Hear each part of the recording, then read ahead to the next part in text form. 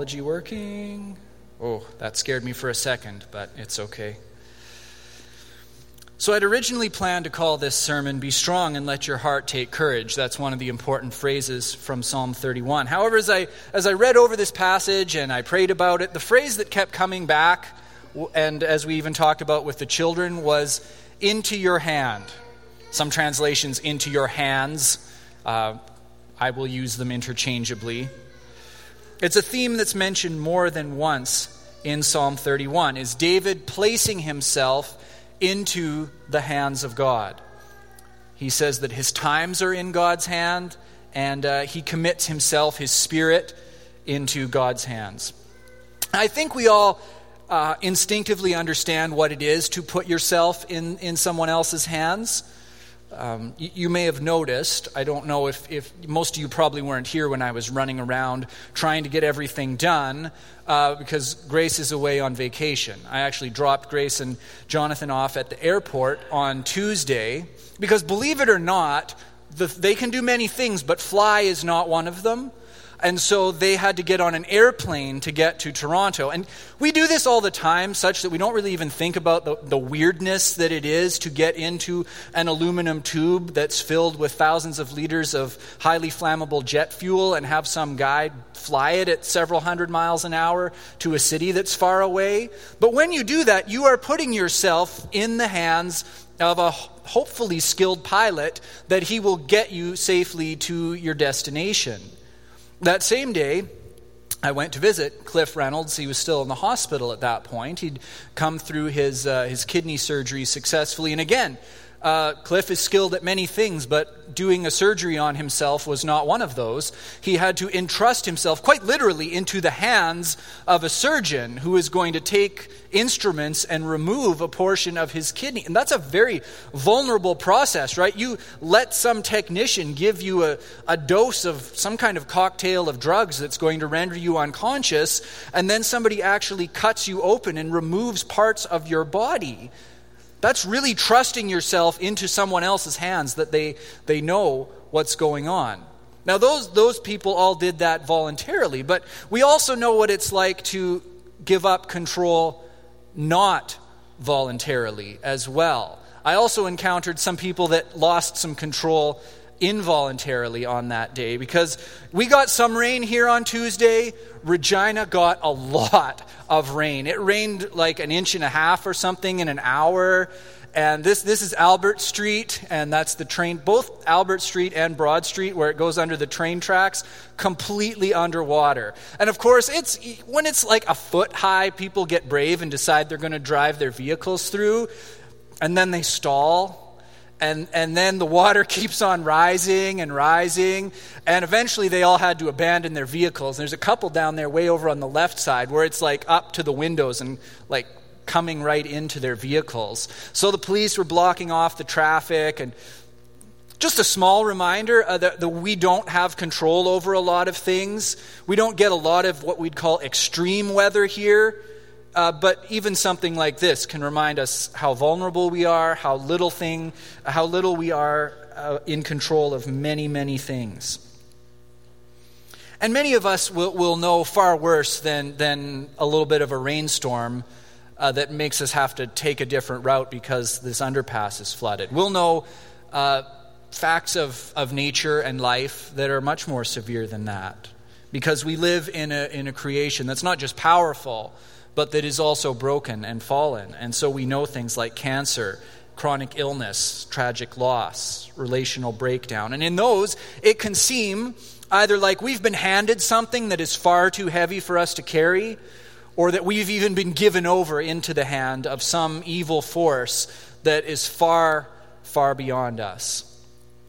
Now, if you've already connected the dots from the earlier scripture reading and the one we're about to read from the Psalms, or if you've looked ahead at Psalm 31 at all, you'll know this is one of the two Psalms that Jesus quotes from his agony on the cross, the other being Psalm 22. And so this sermon, as I looked at it, it becomes more of a conversation between our Old Testament text and what Jesus himself went through. There's not every passage that allows you to just kind of run right to Jesus like this does, but this one makes it fairly easy. So I'd invite you to stand, as we typically do, for the reading of our sermon passage, Psalm 31.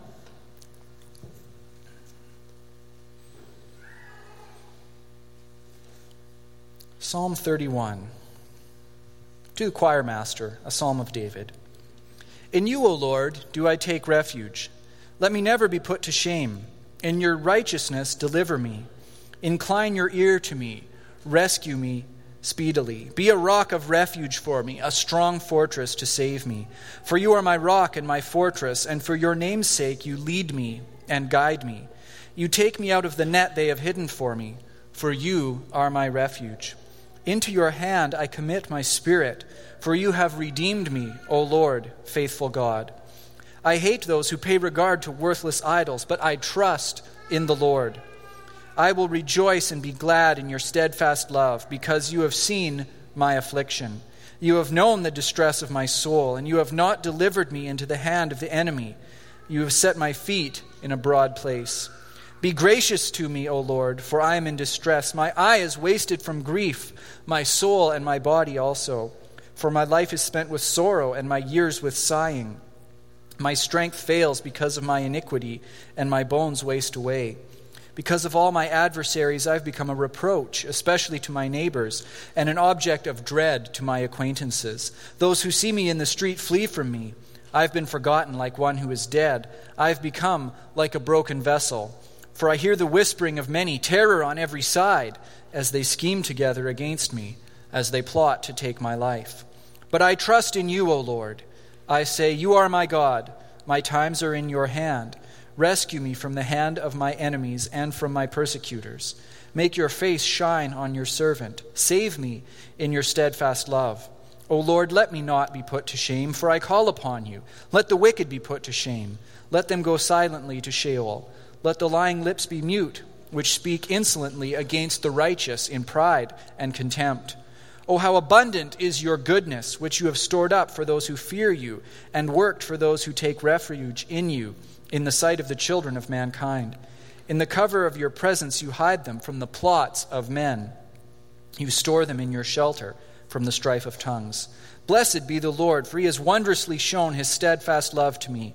When I was in a besieged city, I said in my alarm, I am cut off from your sight. But you heard the voice of my pleas for mercy when I cried to you for help. Love the Lord, all you his saints. The Lord preserves the faithful, but abundantly repays the one who acts in pride. Be strong and let your heart take courage, all you who wait for the Lord. This is God's word. You can have a seat.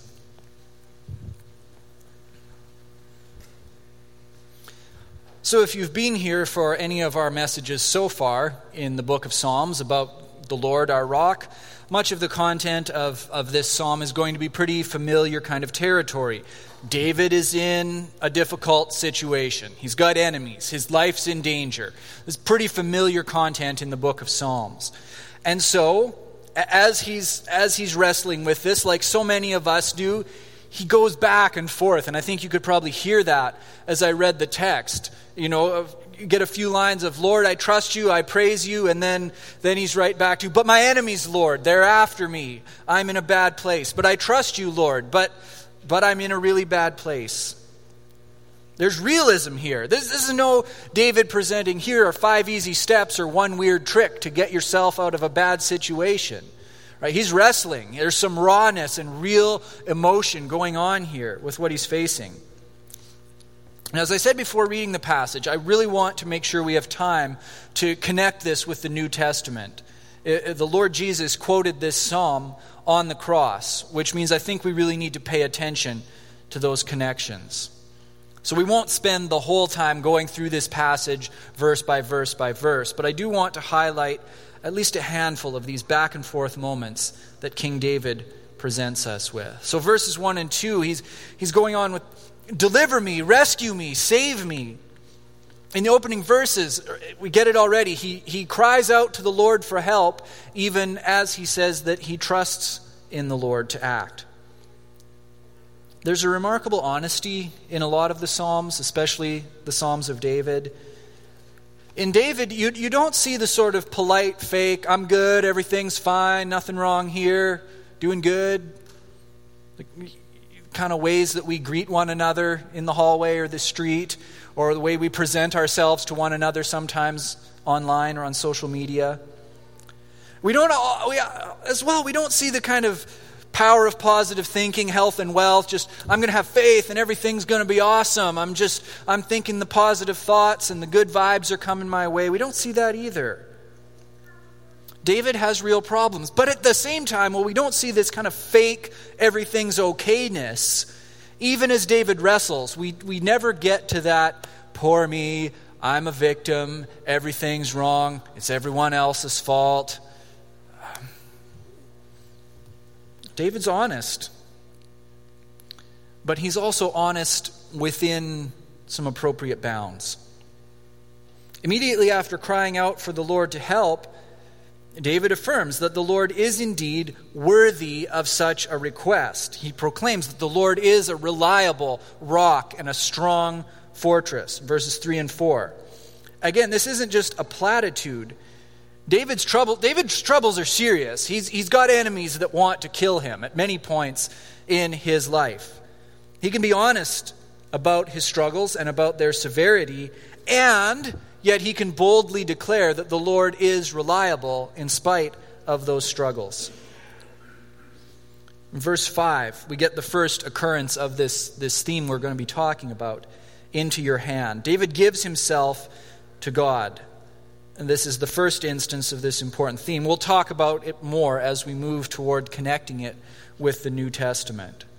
So he commits himself into the Lord's hands in verse 5. But then in verse 6, he's right back to, I hate those guys that put their trust in idols, Lord. Will you smite them?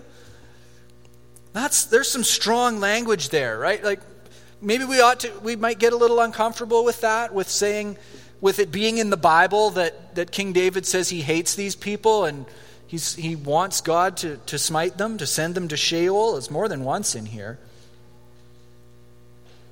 But let's be honest. We've all been there at some point in our lives. At a personal level, somebody's wronged us. At a societal level, we see all kinds of people in positions of power. They make decisions, proclamations that mock the name of the Lord and mock our Christian faith. And it can be easy in those for our frustration or discouragement to boil over into outrage or even hatred. In verses 7 and 8, though, David, he turns back and he says, he expresses to the Lord and to himself even that he will rejoice in the Lord's steadfast love. He expresses trust that the Lord knows what he's going through and that the Lord hears his cries of distress. And he expresses thanksgiving that up until now, the Lord has taken care of him and delivered him and not given him, here's that theme again, into the hand of his enemies. So let's remember that for our future discussion too. So we've got into your hand, I commit my spirit or myself or my life, and then this theme about not being given into the hand of his enemies up until now. Verses 9 and 10. Even as he expresses confidence in the Lord and the Lord's goodness to him in the past, he cries out again for fresh grace. You see how it's going? He at one hand proclaims, the Lord is my rock. I believe that. But then he turns and proclaims, but Lord, be my rock. This back and forth keeps on going. You know, David doesn't take this sort of stoic approach and just say, I know in my mind that the Lord is my rock. Therefore, we're all good. All is well. David, even as an inspired author of Holy Scripture, he's still very much human. He wrestles. You can feel it. He does the thing we all do. He knows the Lord is reliable. He's even seen it in the past. And yet what's happening to him in this moment is just so overwhelming that he needs to cry out for fresh grace and for fresh help from the Lord. There's an interesting line in this little section. David says that his eye is wasted from grief, along with his soul and body. Many of us will have experienced that at one time or another. There are situations that are hard, situations of grief, that they affect us at the whole person kind of level, spiritually, emotionally, even physically. Mind, body, soul, everything. Grief can be like that. Illness, of course, can be like that. And this is a normal human experience. King David experienced this. He wrote it down in the Bible as being inspired by the Lord. That doesn't make you weak. It makes you human. That's how God made us. Challenges affect us on a deep, deep level. Verses 11 to 13 are sort of the rock bottom portion of this psalm. This is about as low as David gets. Some of us might have been there. This can be a hard place to get out of. That sense that everybody's against me. I don't know who I can trust. There's bad people out there. They're conspiring against me. Everybody I thought I could trust has betrayed me. From what we know of David's life, that actually was more or less true for him at various points in his life, right? King Saul at one point, he and Saul were on good terms, and then not so much. At a later point in his life, his own son turned against him. In these moments, for many of us, the extent to which it's true that everybody's against us and the extent to which we feel that it's true, that can sometimes be hard to discern. But even just feeling like it's true, that can be a really hard place to get out of. It can be a very soul-crushing experience to get to that level, that depth. And if verses 11 to 13 are the rock bottom portion of this psalm, then 14 and 15, that's the turning point. And I know I'm not going to be the first preacher you've ever heard that points out the fact that the phrase "but God" or "but the Lord" or some variation of that's one of the most important phrases you'll read in Scripture. It certainly is here.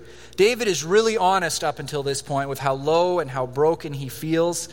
And yet his faith in the Lord refuses to allow him to just stay there permanently. Out of that lowest of moments comes the most confident assertion of trust in the Lord. My times are in your hands, he says.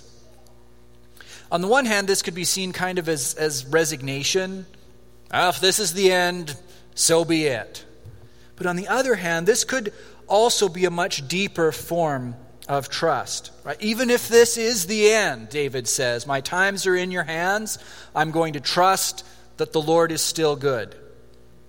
And that's a much richer and more robust sort of a faith than just stubbornly insisting that God has to get on board with what I want and deliver me in the way that I want to be delivered right now and make things better. There is real freedom, ironically enough, in surrendering to the will of God, even when it's not naturally what we might have chosen for ourselves. Now, I won't go into great detail verse by verse with the rest of this psalm, mainly because, as I said, I want to make sure we can get to the New Testament. If the Lord Jesus, in the final agony of his redemptive work, quoted these words, then we probably need to pay attention to that. That warrants some close examination. I will just say that after this turning point, David continues to make requests that the Lord would deliver him. But he becomes more and more confident as the psalm goes on that the Lord is going to deliver him. And that, in fact, the Lord will deliver everyone who trusts in him.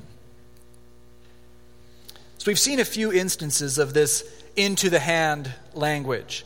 David expressed thanks that the Lord did not deliver him into the hand of his enemies, though the psalm makes clear this was a real possibility and a real fear.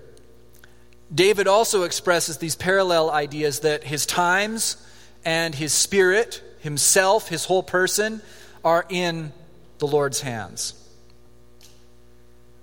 In amongst all this, as I studied this and prayed about this during the week, was the reality any of us who preach faces. How do I help this to help the people? How do I help people who feel, maybe in many cases rightly so, that they've been given into the hand of some enemy? How do I help people who feel, again, rightfully and painfully so, that they've been handed something that's too heavy for them to carry? And I know it can just sound like this Christian cliche that we say all the time, but as I prayed and studied this passage, the answer that just kept coming back and back was, well, you got to point them to Jesus. That's what this psalm is doing. You do the same. So let's go there together. As I've said already, it's not every Old Testament passage that makes it just easy to run to Jesus, but he quotes this one explicitly. So that's pretty direct, pretty simple. But moreover, it's not just that passage from Luke that I started to see the connections with. It happens in a variety of ways in the gospel, that this theme of being given into the hand of enemies and being in the hand of God, it all started to come together. You know, all four gospels in one way or another use the image of a cup for Jesus' sufferings. The betrayal and execution of Jesus happened, of course, at the Jewish Passover festival. And part of the Passover liturgy involves drinking different cups of wine that are served as part of the meal. And of course, Jesus was doing this at the Last Supper, and famously he redefined what the cup meant as being the new covenant in his blood. Of course, we also have that passage that we heard Kelly read earlier of Jesus in the garden talking about this cup that was being placed into his hands. And in the Old Testament, frequently a cup is an image of God's judgment. So we have this picture of Jesus being handed this cup of judgment and suffering. And God-man though he was, he trembled at the thought of it and pleaded with 3 times with the Lord that this cup might be, that he didn't have to take this cup into his hand, that it would be spared from him somehow. Right? We have a Savior that knows what it's like to have this feeling of being handed something that's just completely and totally overwhelming and impossible to carry, and feels like it's just going to crush you. And both Matthew and Mark, that scene in Gethsemane ends with Jesus rousing his sleepy disciples with the words, "The Son of Man is delivered into the hands of sinners." And here's where a pretty strong connection begins to happen with this psalm and Jesus, even though it's outside the gospel which directly quotes it. But it starts to be important. King David had his close calls with his enemies. Some pretty tough situations. But in this psalm and overall, he was able to say that the Lord did not deliver him into the hand of his enemies. I'm sure you see how this is going. King David, despite his ups and downs, his bad times and his better times, despite his wrestling between confidence and doubt, despite some close calls, was able to still say, "Lord, you have not delivered me into the hand of my enemies." Jesus, on the other hand, despite his perfect obedience to the will of God, despite his complete confidence and trust in God, and despite this final desperate plea to be delivered, is delivered into the hands of his enemies. And if you're like me, you've probably proceeded up until this point, maybe with an unstated, but probably more or less their assumption that being delivered into the hand of your enemies and trusting yourself into the hand of God were two outcomes that didn't go together, right? Either I'm going to be delivered into the hand of my enemies, or I'm going to be safe in the hands of God. But is that a correct assumption? Are these mutually exclusive? I believe as we look at this psalm through the lens of Jesus, we realize that these two things don't have to be at odds. Jesus entrusting his Spirit into the hands of his Father happened finally at the end of his ordeal on the cross. Jesus cries out, "Into your hand I commit my spirit," and that's the end. But Jesus committing himself into the hand of his Father didn't begin there. We can see it just as clearly at work when Jesus is betrayed and arrested, when he was delivered into the hand of his enemies. Jesus prayed that he might be spared that cup of suffering, but he still willingly accepted it. Jesus even stated that he was being delivered into the hands of sinners, but yet at the same time we read the comment about he could have called legions of mighty angels to deliver him from that fate, and he chose not to do so. Jesus being delivered into the hand of his enemies didn't mean that he wasn't in God's hands. Rather, being in God's hands allowed him to take on that suffering in the way that he did. In fact, that's the sort of surrender and submission to the will of God, the sort of entrusting himself into the Father's hands, characterized Jesus' whole life and ministry from start to finish. So what do we do with that? Well, as I said, we look to Jesus, but having looked to Jesus, at Jesus, what do we do now? We know words like surrender were once, I think, a lot more popular in Christian devotional literature and practice than they are now. Like any word, there's a sense in which it can go off the rails. Submission or surrender practiced wrongly, it can make us passive. It can make us give up when we should stand firm and keep going.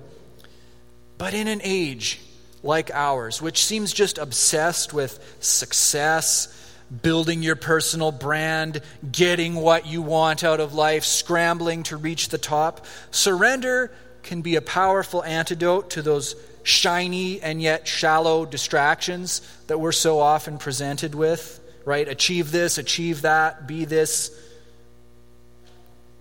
None of those things are rocks that we can build our lives on. Right? Even the healthiest person who exercises frequently and eats well can still get cancer or suffer a stroke. Right? Even the best family can still have a hole torn in it because of tragedy or accident. Even a great career, you can be amazing at what you do, you can work for a great company, but a downturn in the economy can force the place to have to make hard decisions. You can lose your job.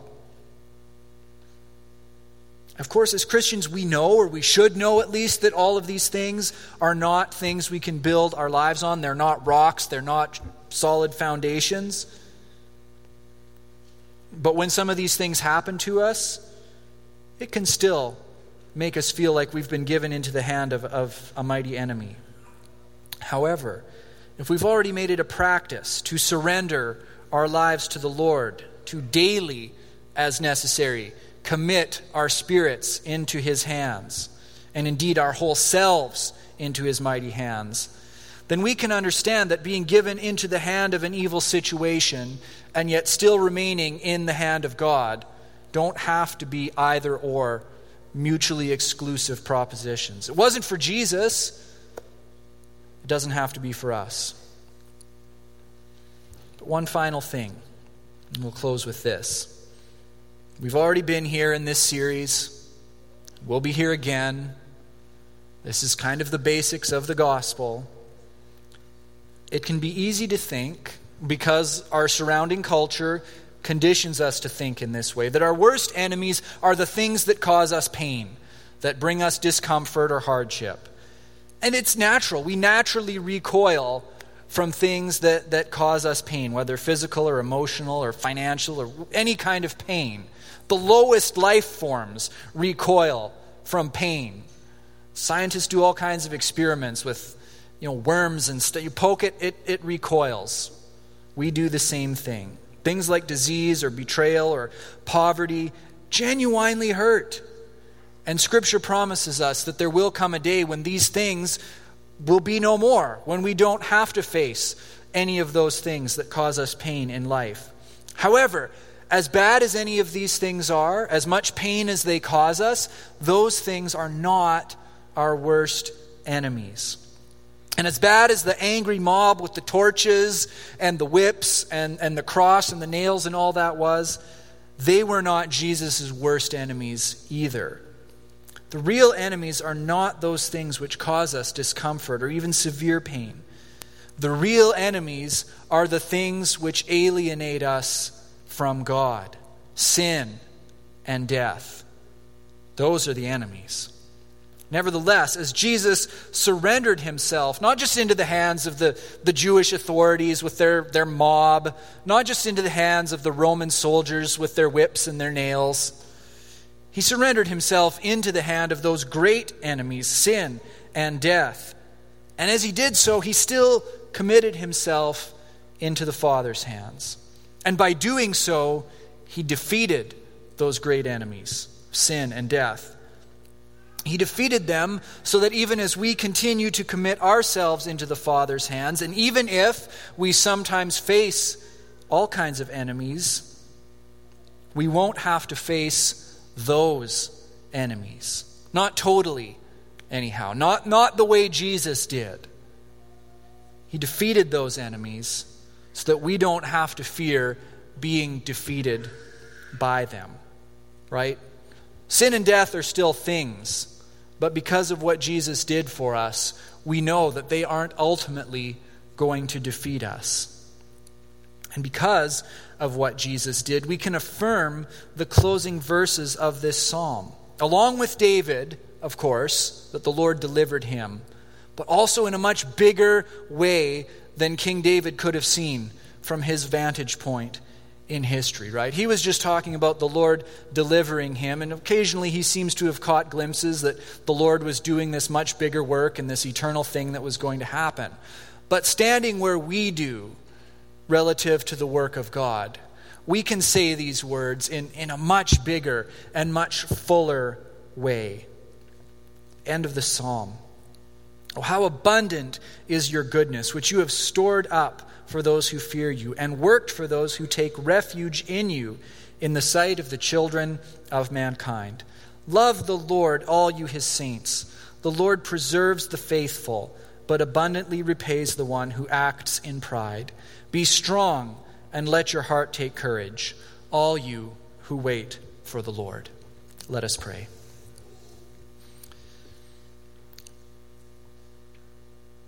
Lord, we thank you that our hearts can take courage. King David, of course, here is talking about mostly actual flesh and blood, physical enemies.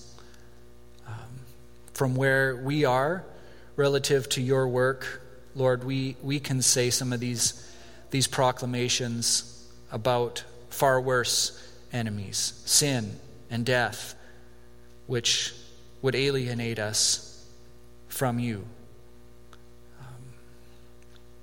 David can proclaim and be thankful that you've delivered him from worldly enemies. But Lord, we can be thankful and give you praise because you've delivered us from ultimate enemies.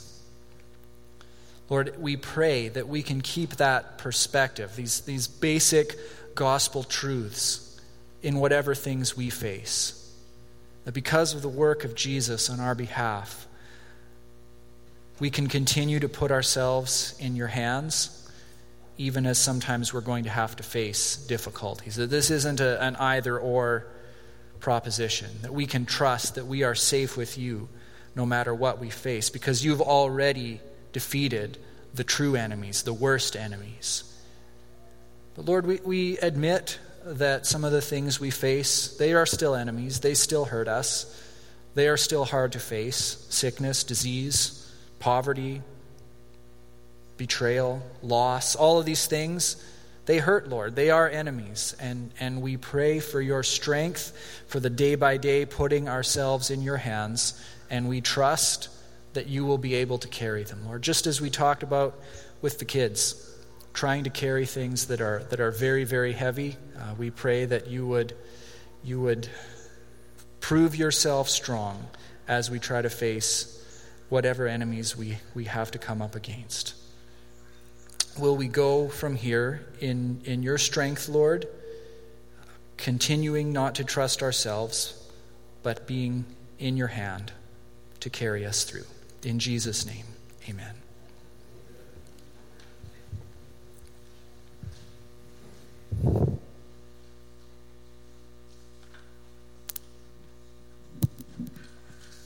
Let's